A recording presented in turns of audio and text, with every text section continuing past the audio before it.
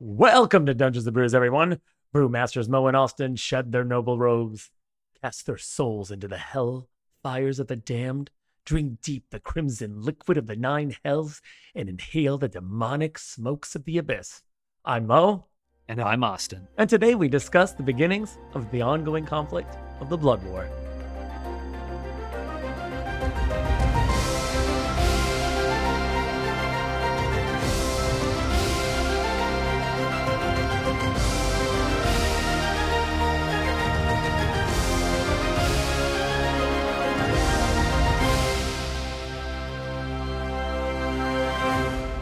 But as we mentioned, we're going to be talking about the Blood War in this special episode. But first, Hey, Austin, I want to spice this up. Instead Okay. of drinking a brew today, let's drink a little bit of a seltzer. Check out what I got you here. ooh, a no carbonation seltzer? That's right. It's called a boozy lemonade.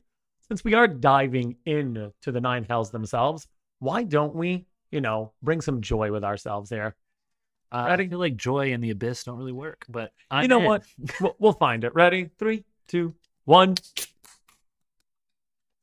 Oh, this pink lemonade version is amazing, my That's friend. actually super refreshing. I was not sure how I was going to enjoy it without carbonation, but It it's works. pretty good. Yeah, it does It's work. like they just put lemonade into a can and I said, "Hey, I have a great idea. Let's take it to hell with us." Right. Dun, dun, dun, dun, dun, dun, dun, dun, dun. Wait, will we get copyrighted for that? Probably if you continue more than 15 seconds, I think it I is. think that's the So, ruling. yeah, I think it's like Twitch 15 has seconds. similar rulings like that. But Anyways, we don't want to get sidetracked here, do we, Austin? we do not in this special, like we mentioned in this special episode, there's not going to be any of our ongoing segments. This is going to be on a topic, and we're going to do them on various topics, sometimes voted by the listeners going forward. So you will be able to look on this episode and see a poll place for us to either continue going along with this or for us to start a new topic. And along with that, we are going to have what I'm calling DM1 sheets. So I'm going to make basically a little one-page document on the overview of the various big things going on. So right now, for the Blood War, I have one for the devils, which we'll discuss here in a moment, and one for the demons. And essentially, what you'll be able to do is create your own DM binder based on topics that are color coded, easy to match. That way, you always are caught with information on hand. I really do like that. What you created here is absolutely amazing. For instance, I think what's really cool about it here is that even just looking at it, you could see each of the layers of the nine hells. And that's just what's great about it. You don't have to be looking back and going, oh man, is my lore right? Or do I have to change things up? So it's pretty cool. Well, I really appreciate that. And so, without further ado, let's begin with the devils, the nine hells, in the first part, really, of the Blood War. So I think I got this one covered. Currently in my campaign, I have the nine hells kind of at a forefront right now. So when we start diving into the Blood War itself, what is it? We've hinted at it in previous episodes before. We've mentioned it here and there. The Blood War is an ongoing conflict right now between the devils of the nine hells and the demons of the abyss. It occurs for all intents and purposes here, and we could start right in the beginning on the first layer of the nine hells, which is Avernus. Right. And the interesting thing about the Blood War in its start is that it's basically always primarily fought on the first level of the Nine Hells of Avernus or the first level of the Abyss. It's kind of only really affecting constantly those two planes, but it does spill over into some others, which we'll discuss, on later iterations of this. But essentially, for the devils, for just a brief overview for those of you who are a little bit newer to the D&D lore, devils are what we kind of think of it commonly with the kind of modern understanding of devil. You think of the horns, the tail, probably red skin, gray skin, the eyes. Anybody who is played Baldur's Gate, obviously that's those have great representations. But anybody who's Hellboy, you kind of have that very similar aesthetic. That is a devil. devils are known for being lawful, even though they are evil Lawful evil is the main key thing to take away from there. and they are very much known for the stereotype of going into contracts. That's their whole thing. Most of the devils are very intelligent. But just so that we can talk about the Blood War, the levels of um, the nine hells we're not going to get into. You only need to know that the first one is Avernus and is ruled by Zariel, who is someone I'm sure you'll get into because she is a very interesting. Oh my God. Let me just, again, y'all, fallen angel. Mwah, mwah, mwah, mwah, mwah, mwah, mwah, mwah. I just eat that lore up, Austin. It's, dare I say, scrumdiddlyumptious. It is, honestly, as I was digging into it, I read a little bit on it. It's, I'll let you as the expert, but it is fantastic. Some other things to know for your overview of the Blood War is that Asmodeus is the one who rules the nine hells. He is essentially the devil. So whenever you think about who the main sort of ruler is, that is him. I gotta plug something here, Austin. If you ever need a fantastic picture of Asmodeus, go to the Forgotten Realms fandom wiki, and holy hell, it is by far, it is just Asmodeus sitting on his throne. You can almost see the leg up across, and he's just like, oh yeah, I eat it up. By the way, I would like to make a correction. In a previous episode, if you remember, Austin, I mentioned that the bottom layer of the nine hells was Dis. I was wrong. I forget that very easily. And that's one thing that's covered on the little one pager there. It has all the layers ranked in order so that you can, again, kind of understand it. But as we talk about the Blood War specifically, I know generally that it all happens on Avernus, and I know that devils can only die while they're in the nine hells. So can you just set the backdrop on what the devil's kind of thought process is in this war? So what's very interesting about the way that that entire structure works, it's not just the fact that devils can only die. Most creatures across the multiverse, whether it's in the abyss, whether it's in the nine hells, whether it's, I don't know, Mechanica, most of them are so closely aligned to their plane that killing them on the material plane, for instance, only reforms them back into their original plane of existence. My greatest example of this within the Drizzt series, there is a creature, not going to say what it is, but it is killed on the material plane and it respawns back into the abyss. It is from the abyss. It's a great way in order to incorporate that into your world, into whatever. For instance, I did take a little bit of that, but that is the main premise here.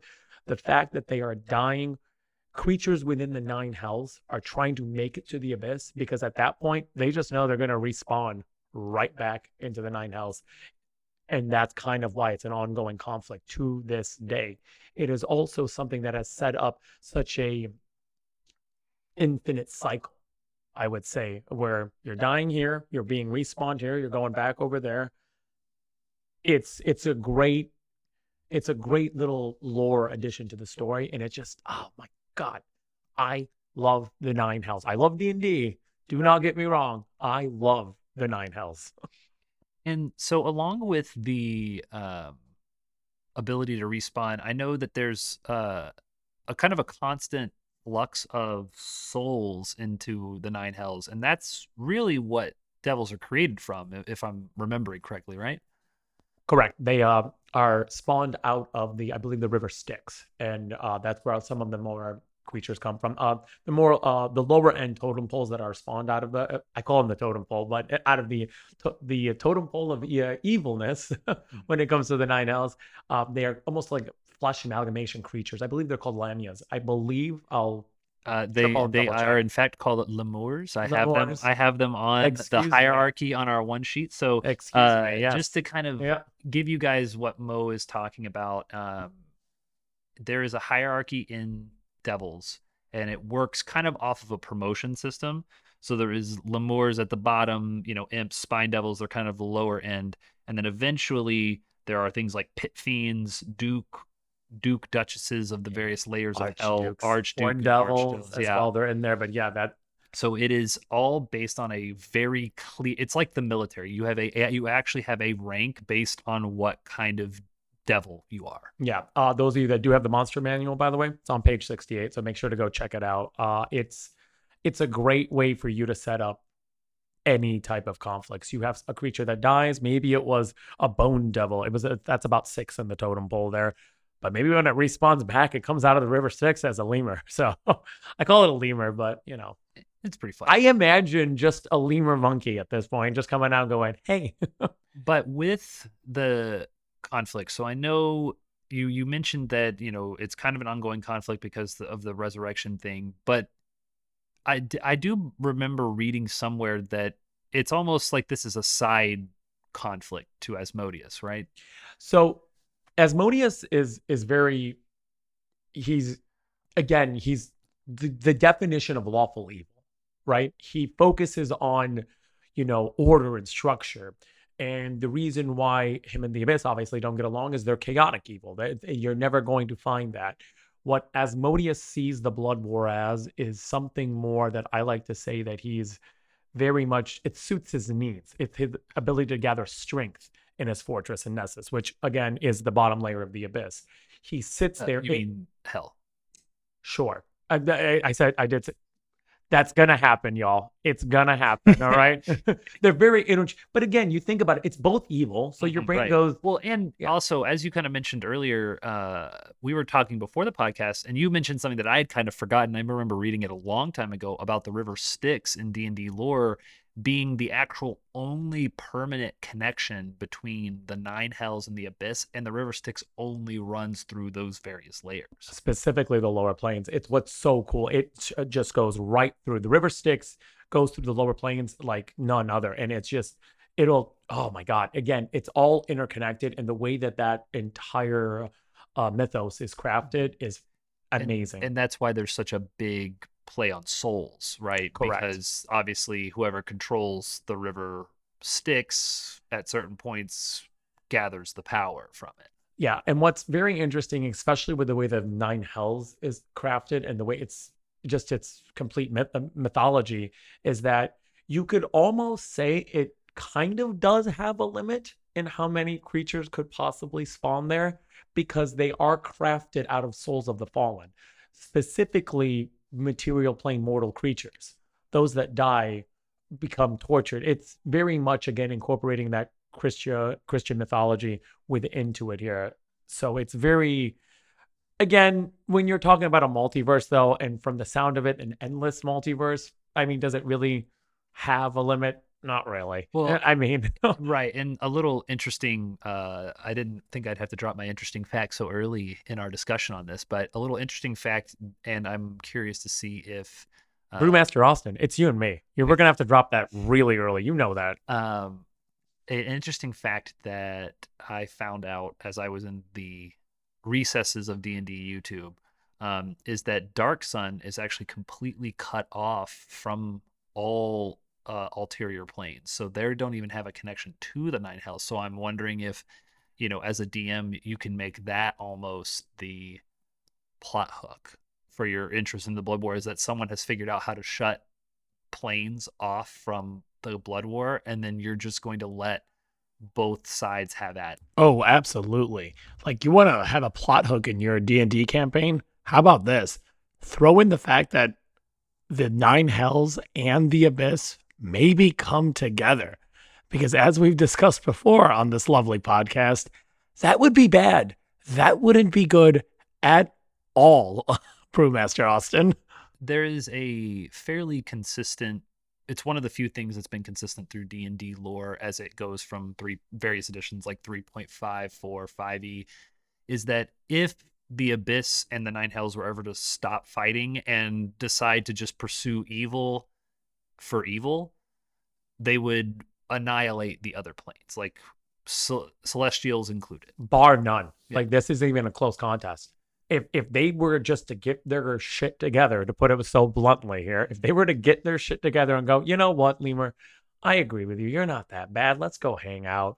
And mind you, I'm going to eat half of your flesh the entire time. It'd be a great fantastic feeling. But at the same time, they get to the material plane and that's it. This is not a contest. So much so that in some certain sections of the multiverse, it's known as the balance. I've mentioned this before on the podcast, but there are some cults that actually worship the balance because what they stress the most is this must exist. There is a great discussion in some areas of the multiverse that actually multiverse referring to the material plane, everyone, to wherever it exists on the wherever your world may exist within the material plane, and that's any setting.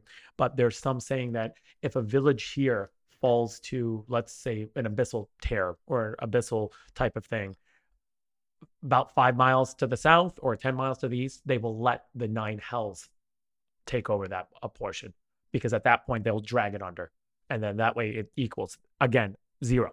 You want a zero balance. This exists in certain planes and certain aspects. Again, not saying that this is how it works in your world or in anyone else's world for that matter. Kind of maybe doesn't work like that in my world, but again, it varies to who you are. Right. And the interesting thing about the Blood War is along that the devil himself, so Asmodeus, has kind of made a very tentative alliance with most of the major pantheons.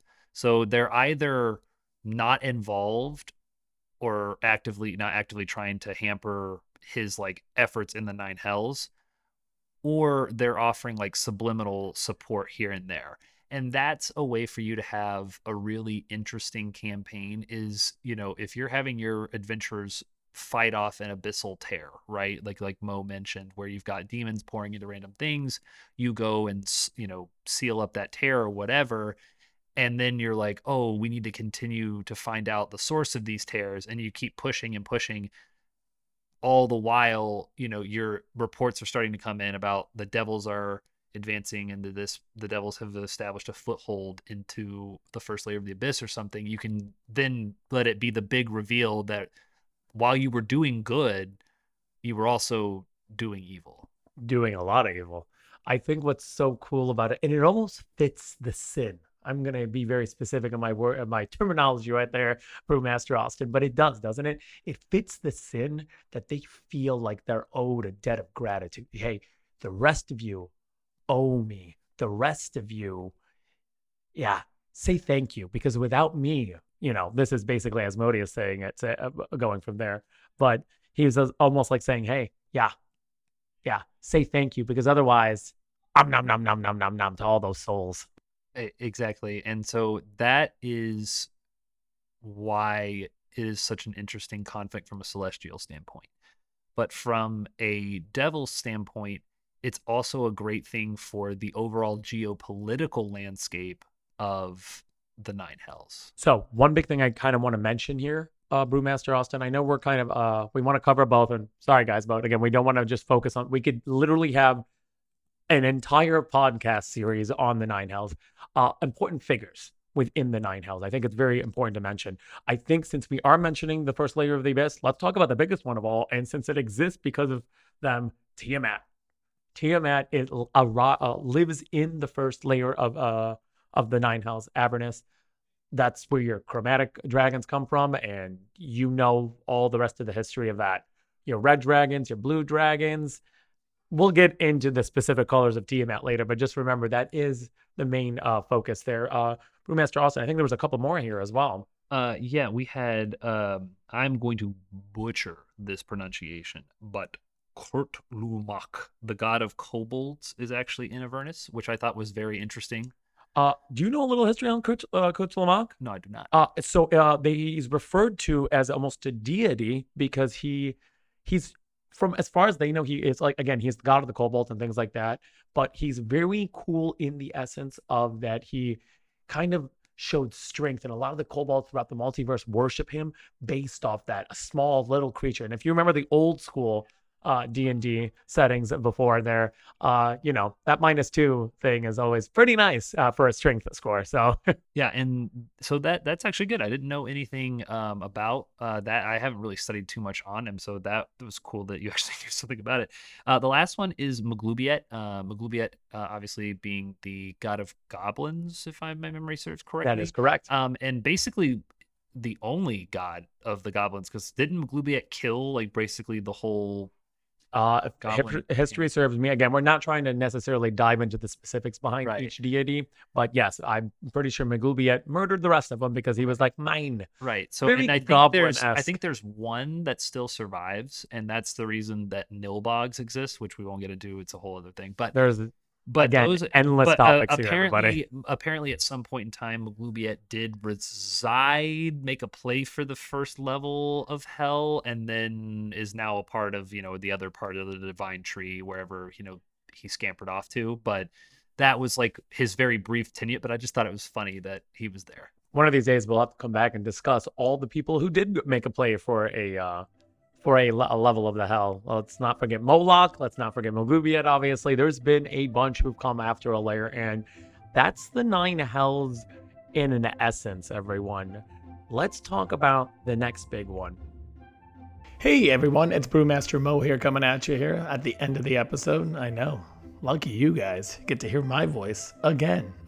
So as you can tell, we had some audio difficulties there a couple times, but we tried our best here to kind of, lighten things up. Just wanted to tell you this was a shorter episode only because we are going to do a 2-part special here. So this part 1 is for the 9 hells, and part 2 coming at you next week on Labor Day. That's right. We take no days off, but that one will be coming at you for the Abyss. So I hope you guys are excited and hope you're ready for some fun about learning about the darkness of the Abyss. It's infinite. I'm sorry. I'm giving away too much. Anyways, everyone, enjoy the rest of your day, and we'll talk to you guys soon. Thank you for being part of the pod and part of the brew.